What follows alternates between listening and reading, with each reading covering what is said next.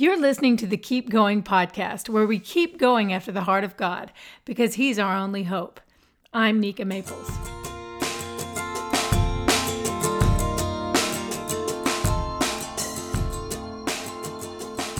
Welcome to Season 1, Episode 9 of the Keep Going podcast. Right now, we're in a series called A Walk Through the Psalms. And today our focus is on Psalms 57 through 63. Just a note, I use the New Living Translation as my primary text because it's readable. And I don't approach these podcasts as a scholar, but as a lover of the Word who wants to share simple spiritual observations from my own daily Bible reading. Let's review last week's podcast in 2 points. Number 1, we found connections between the book of Exodus and book 2 of the Psalms and saw the way God made bitter water sweet for Moses and made a sinful heart clean for David. Number 2, we looked at how faithful God is to us when we confess.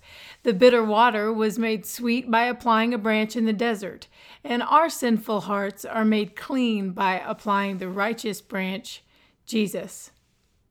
My favorite scene in Star Wars, The Force Awakens, is when Rey, the protagonist, is captured by stormtroopers and shackled in a room. She kicks and screams and makes threatening demands, and of course, her captors are unmoved.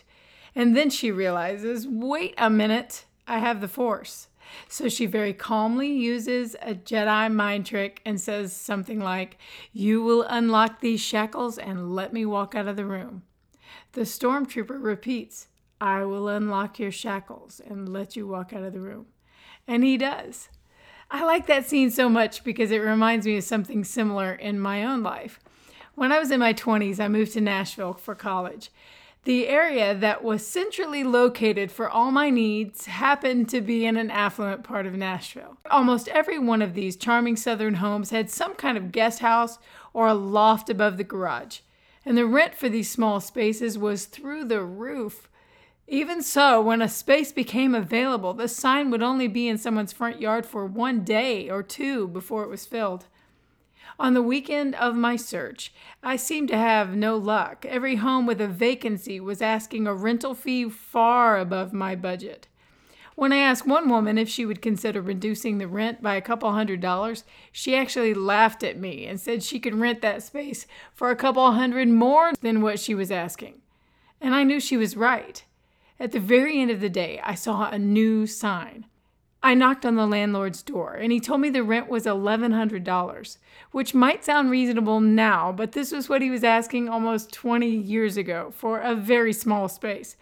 My roommate and I could only go as high as $650. But this was the best rental we'd seen all day. I wanted that property so badly that my brain immediately started justifying a higher price. I could teach more art lessons. I could take more custom curtain orders. I asked the landlord if he would reduce the rent by just a couple $100. No, it's $1,100 firm. I've had calls from 4 other people wanting this property just today. Why would I reduce the rent the first day I put the sign in the yard? I sighed and left. It was my last house of the day. The next morning I woke and started praying before my feet hit the floor. I needed this housing situation to be resolved. Suddenly, in my heart, I heard Exodus 11. Now, the Lord often brings specific scriptures to my heart when I need them, but I usually know that verse already. For instance, if I had heard Exodus 14:14, I would already know what it says. The Lord will fight for you. You need only to be still. But Exodus 11? What in the world is in Exodus 11? I brushed my teeth and got ready for the day, but Exodus 11 would not leave me alone. Finally, I looked it up. It's a very short chapter announcing the plague of the firstborn, but in it there is one line that I knew was for me. God tells the Israelites to go ask their Egyptian masters to give them silver and gold before they leave. And God caused the Egyptians to look favorably upon the Israelites, it says. Immediately I knew I needed to go back and ask that landlord not to reduce the rent just a little, but down to my exact rental budget. Now, my mother was in town to help me search, and I told her, hey, first thing, we're going to go back to that best property, and I'm going to ask him for my exact rental budget. She said, no, we're not. That won't work. He already told you no to just a couple hundred off last night. I said, yeah, but this is different. God's telling me to be confident in him, just to walk up and ask for exactly what I need. I have to try it. She answered, well, if you do that, then you're doing it by yourself. I am not going to embarrass myself by watching you ask him again. And for an even lower price, no way. That won't work, Nika. I wasn't fazed. I knocked on that landlord's door. Good morning, sir. May I ask if that property is still available for rent? Yes, for $1,100 a month. Then I would like to rent it, sir, for $650 a month. Okay, I'll go get the contract. And I froze. I wasn't sure he had heard me. Had I mumbled? When he returned, though, he had adjusted the renter's agreement to reflect the difference. He rented me that property for $650. No negotiation, no questions, no hesitation. When I walked back to the car laughing, my mother's jaw dropped. And now she'll laugh if you ask her about that story. Now, that wasn't using the Force. It wasn't a Jedi mind trick. And don't feel sorry for that landlord or think of him as a pawn either. God gives people free will. That's a gift, and I don't think he overrides free will. But we know from Philippians 2:13 that he works in us to will and act to accomplish his good purposes. He said of Abraham what he says of his children today, I will bless those who bless you.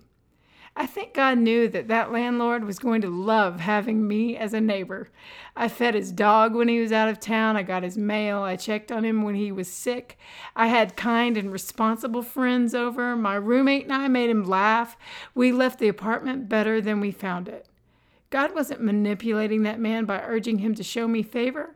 By giving that landlord one more chance to bless me, God was giving that landlord one more chance to be blessed by me. I will always remember that story. And by the way, plenty of other times in my life, I've tried to talk someone into a drastic reduction in a fee or an increase in my pay or some other benefit to me, and it has never worked, except on the very few occasions when God told me to go ask for it. That's how he makes sure I know it's the greatness of his favor, not the greatness of my negotiating skills. The Israelites were slaves who couldn't have asked their masters for so much as a day off. But when they asked their masters for all their silver and gold, it worked. That's what you call the greatness of God's favor. And you would think they would have remembered that story. But just 2 months later, exactly 2 months later, they reached the desert of Sinai, and Moses climbs the mountain. God says to him, I'm going to come to you in a thick cloud so the people themselves can hear me when I speak to you. Then there was a powerful thunderstorm in the cloud. The people heard it. There was a long, loud blast from a ram's horn, and they heard it. The whole mountain shook with a violent earthquake. They heard it. As the horn blast grew louder and louder, God thundered his reply to Moses. The people heard it. They heard the voice of God, and they trembled. Then Moses went higher on the mountain and disappeared into the cloud. He stayed there for 40 days and 40 nights.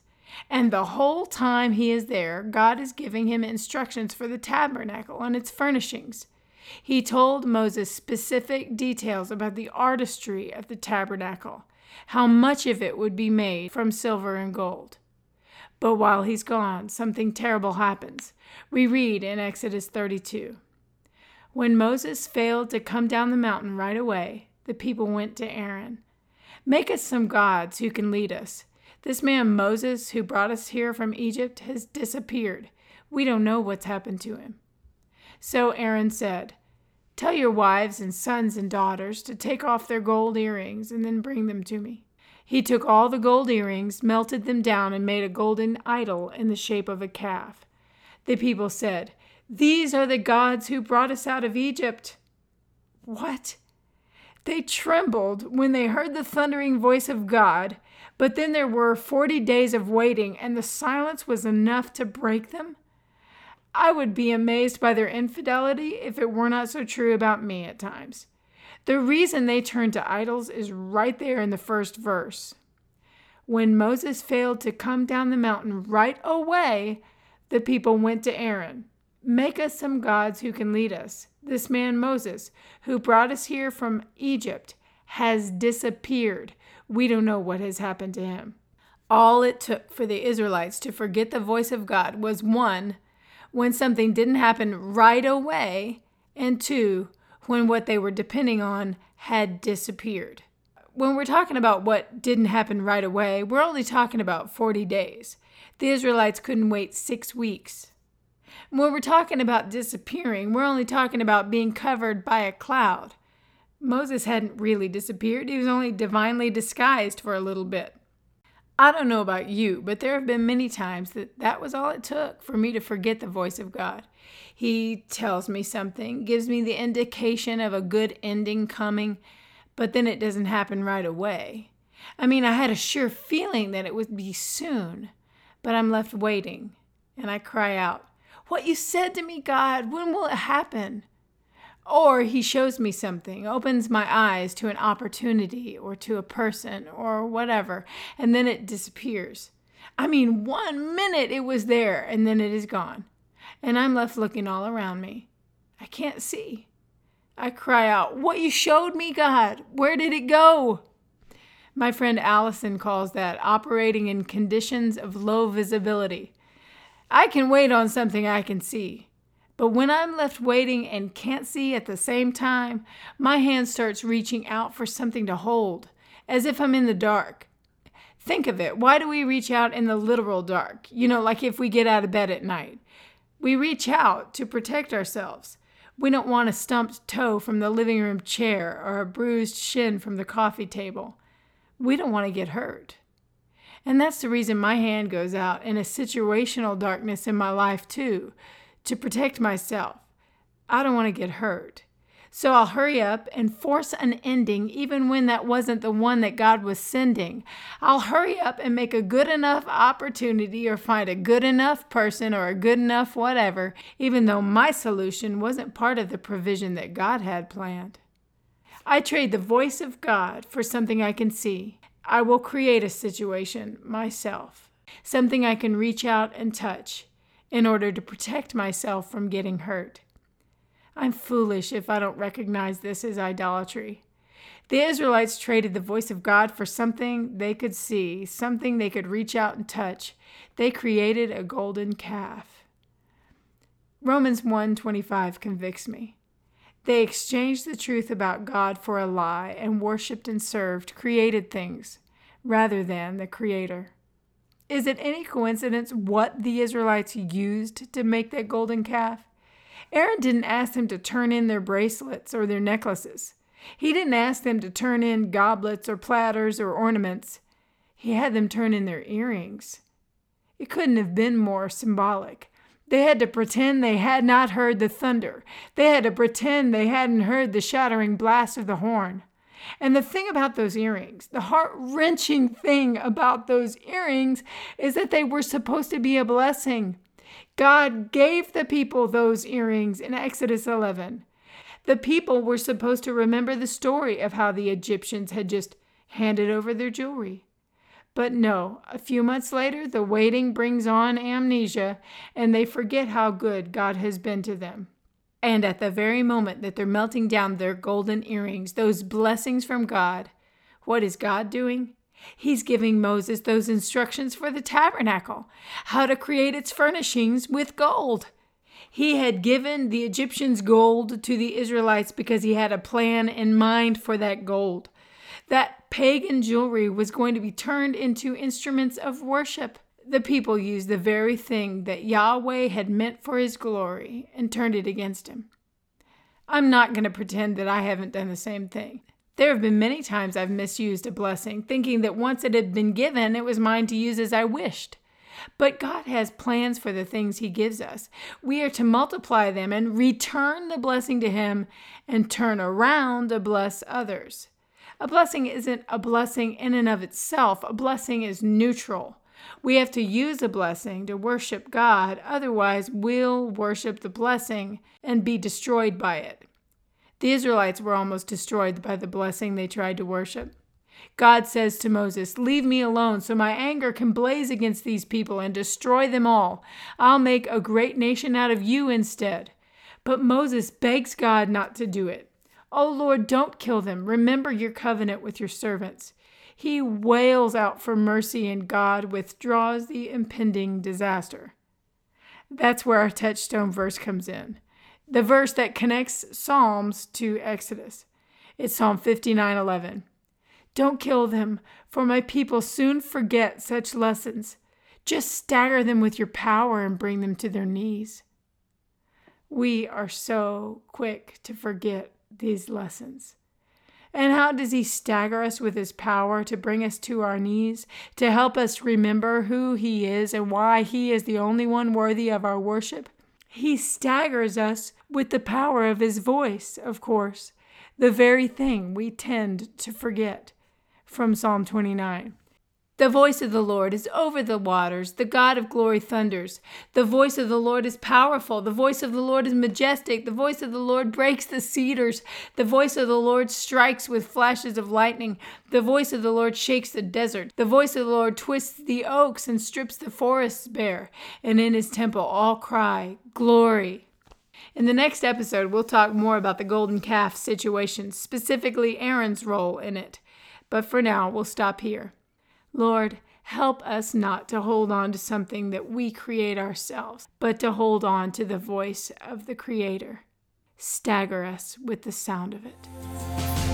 On God I rest, my salvation, my fortress, shall not be shaken. Today's music is from Psalm 62 by Shane & Shane and is used with permission. Have you pre-ordered my new book, Hunting Hope? Sign up for my email list to find out about the bonuses you will receive for pre-ordering. You'll also receive a free Hope poster each month of 2016. And if you enjoy this podcast every week, tell somebody about it or post a review on iTunes. And now, we know that we who have fled to him for refuge can have great confidence as we hold on to the hope that lies before us. This hope is a strong and trustworthy anchor for our souls. It leads us through the curtain into God's inner sanctuary. We'll talk soon. Until then, keep going. He won't move.